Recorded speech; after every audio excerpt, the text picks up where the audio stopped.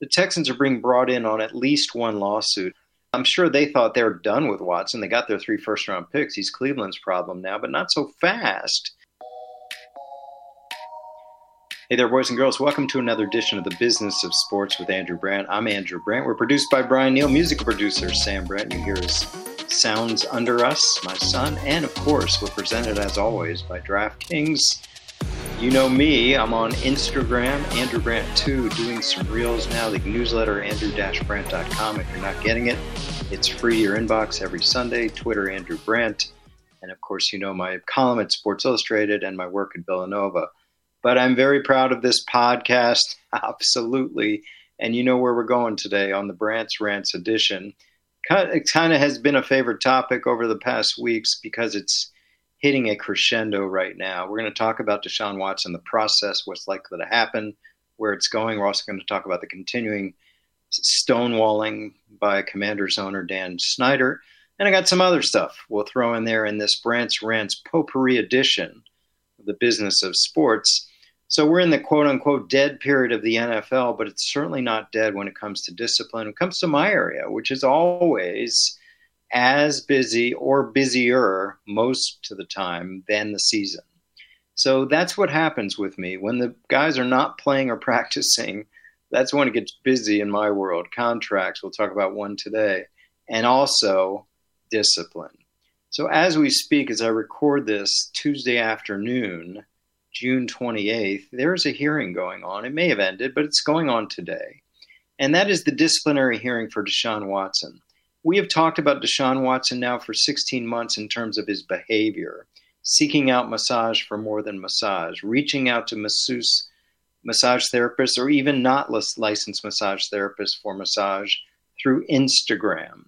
All the reporting about the lawsuits, 24 lawsuits, 20 have settled, 4 remaining. There may be more. There likely will be more lawyers, more lawsuits. And the Houston Texans now part of one of the lawsuits, at least one, for their arrangement and their facilitation of the place where massage was given to Deshaun Watson that allegedly resulted in a sexual assault. This is going on. So let me take you inside the hearing. The NFLPA representing Watson, along with Jeffrey Kessler, who's been a thorn in the side of management for years, are arguing his side. The NFL is argued by their lawyers for their side. Their side is pretty simplistic. This is an egregious act of misconduct over a long period of time, multiple offenses. They are asking per multiple reports, sorry to keep using that word multiple, they're asking for a minimum year indefinite suspension. Again, the NFL is asking Judge Robinson in this disciplinary hearing for a minimum of 1 year and an indefinite suspension so that after a year, he would apply for reinstatement. If they look back on the year, there were no more reaching out on Instagram for quote-unquote massages, no more bad behavior. They would let him back after a year. The NFL, PA, and Watson's side are arguing, according to reports, that yes, there's player precedent for a lot of games of discipline for sexual misconduct, even one time. There's the player side, which doesn't look good for Watson because 1 or 2 times, resulting in 6 to 8 game suspension, is not good for 24 allegations. But what about the owners? That's what we're hearing. They're going to say, what about the owners? What about Robert Kraft having similar behavior in Florida last year, a couple of years ago? What about Jerry Jones? We've heard about behavior like this from him. Not assault, but behavior with women. And, of course, his top lieutenant, a settlement for peeping Tom behavior with the cheerleaders earlier this year. And, of course, what about Daniel Snyder? Not only toxic workplace, but groping his own allegations of sexual misconduct. We'll see. Judge Sue Robinson's a former federal judge from Delaware, and she's going to say, well, we'll see. Is she going to accept the argument that, yeah, these owners, they didn't get hurt too much in this. Maybe we'll factor that into his discipline. Or is she going to say, yeah, that's a little bit different. We're not sure. We're going to focus on the player discipline, and that certainly would warrant a year plus. Now, On the owner's side, the NFL could say, hey, Daniel Snyder, I know we talk about him and he's our next rant. He did get suspended a year. He was taken away from team operations for a year. That's being done by his wife, Tanya Snyder, during this whole time. Now, is that really the case? We're not sure. There's been some pictures of Snyder at public events. We don't know. But they could argue that, plus a $10 million fine. And the maximum fine for Watson, the way the contract's structured, as I've talked about before, it's just the salary subject to suspension forfeiture of $1 million. That's all he'd lose, compared to Snyder, $10 million. So we'll see. As we know, the process is different than in the past. The past has always been that famous phrase about Roger Goodell, judge, jury, and executioner. Is that the case now? Well, he's not the judge or jury, but he is the appellate judge. So whatever discipline that Judge Sue Robinson comes up to, it can be appealed to Judge Goodell, who is above appellate judge, Supreme Court judge, compared to Judge Robinson. He can affirm that discipline. If it's long, he likely will. He can adjust that discipline. So he is the ultimate arbiter still, despite this talk about, yeah, we've got a different system right now. He is still the arbiter. So we'll see where it goes. It's happening today, maybe into tomorrow. Hopefully Judge Robinson will decide soon. Then we appeal to Judge Goodell.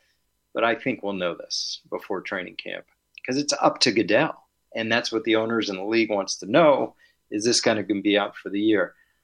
Listen, I've said it. I've been consistent. I don't see how he plays this year in a league trying to appeal to women, what's going on with other situations, what's going on in Congress, which I'll talk about in a minute. This is a problem for Roger Goodell. He has got to kick this guy off the field for a year. Now, what does that mean for the Browns? Well, whatever. The Browns went into this eyes open. The Browns aren't looking around and seeing these new reports of bad behavior saying, oh, we didn't know about that. Come on. The Browns knew. And I've been hard on the Browns. I get it, but the fact is he was in demand. I get it. 4 teams bidding. And everyone's going to curse the Browns in contract negotiations for Lamar Jackson, for Joe Burrow. This is going to be a situation where that contract is going to be precedent. Now, it's up to the teams to explain it away and say that was an outlier, that he had teams bidding for himself, all those kind of things. Now, the last point on Watson in the lawsuits outside of the disciplinary is the Texans. The Texans are being brought in on at least one lawsuit. And this is curious to me because there's this, I'm sure they thought they were done with Watson. They got their 3 first-round picks. He's Cleveland's problem now, but not so fast because Tony Busby, the lawyer, and at least one allegation has said, hey, we're suing the Texans. And the theory would be they arranged for and provided for the hotel room or room whereupon massage was given to Deshaun Watson that turned into misconduct and or assault. So this is the theory of suing the Texans. Listen, I think the Texans have to answer some things going on here. I understand you make allowances for superstars. That's what happens. You do that. But what'd they do? They paid for rooms? Did they pay for rooms? Did they pay for massage rooms? They pay for services? What did they do? And the NFL might look into this. My salary cap antenna went up. Sure. Are they paying for this? You can't pay for anything outside the contract. It's a cap violation. So I think it'll be interesting to see what happens on that end too. So let's leave it there. Watson hearing today, Judge Robinson, NFLPA arguing, let's look at the owners, NFL arguing, let's look at the players. We want a year plus, and we'll see where it goes. I think they could still settle at a year if Watson's side would do that. I think the league would do that. Like no indefinite, just a year, and then we'll see what happens. Okay, my next rant is about Daniel Snyder. We just talked about him, the Washington owner. He has made this calculation over the past couple weeks that he is better off ducking Congress in any way he can and incurring the wrath of that rather than incurring the wrath and incurring the wrath of all of us saying, what a jerk, he's ducking Congress. Goodell's doing his dirty work. Goodell's earning his money, giving him a solid, answering these questions for him while he's too put out in the south of France to take care of things, even by Zoom. Well, here we are. He has ducked again. The subpoena has been issued. Subpoena reportedly has been, what's the word, refused. I didn't know. I mean, I don't know subpoena law. I don't know if you can refuse a subpoena. It doesn't sound like it. And then we have a statement from his side saying, no, he's not ducking a subpoena. He's trying to deal dates. They go, only gave him one date, the 30th of June. He can't do that, or his lawyer can't do that out of the country. So he seems like he's running the clock, right? Seems like he's just running the clock. Till when? I don't know. Till they get a new Congress committee, till more of the committee is more empathetic to him, as you saw during the Goodell answering these questions. It's a different world for this guy. We'll see. I think Daniel Snyder has to answer for his concerns for these issues in some way or the other. This is something that's been going on with him for a while. And everyone keeps asking me, can they get rid of him? He's protected. The commissioner answers questions for him. Owners don't say anything.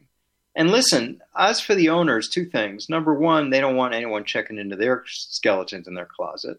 So they're not going to force them out. The other thing is the business aspect of this. And one of my weekly meeting guys that I do, by the way, you can join at andrew-brandt.com/SBL. I have a weekly meeting with the Sports Business League. But shout out to him. He sort of said this, a guy named Zach, and he's probably right. Listen, these guys are spending billions of dollars. We just saw $4.65 billion going into the Denver Broncos. Now, these owners aren't going to spend billions of dollars thinking that, hey, if you look into my skeletons in my closet, if I treat someone the wrong way, I'm going to be kicked out. Come on. This is a business. You don't want to tell your future business partners who are going to pay billions. Now the standard is set $4 billion plus for these franchises that, hey, by the way, we don't like something, you can get kicked out. That's just not going to happen. So again, think about the business aspects of kicking someone out. I do not think Snyder's going to get kicked out. I do not think they're counting votes. I think he continues to be protected. So sorry, friends and family from my hometown of Washington, D.C., where I was yesterday. It's not happening. He's still going to be your owner. Okay. Back to the rants in a minute. First, a word from our sponsor, DraftKings. It's Epic Night coming up. UFC 276.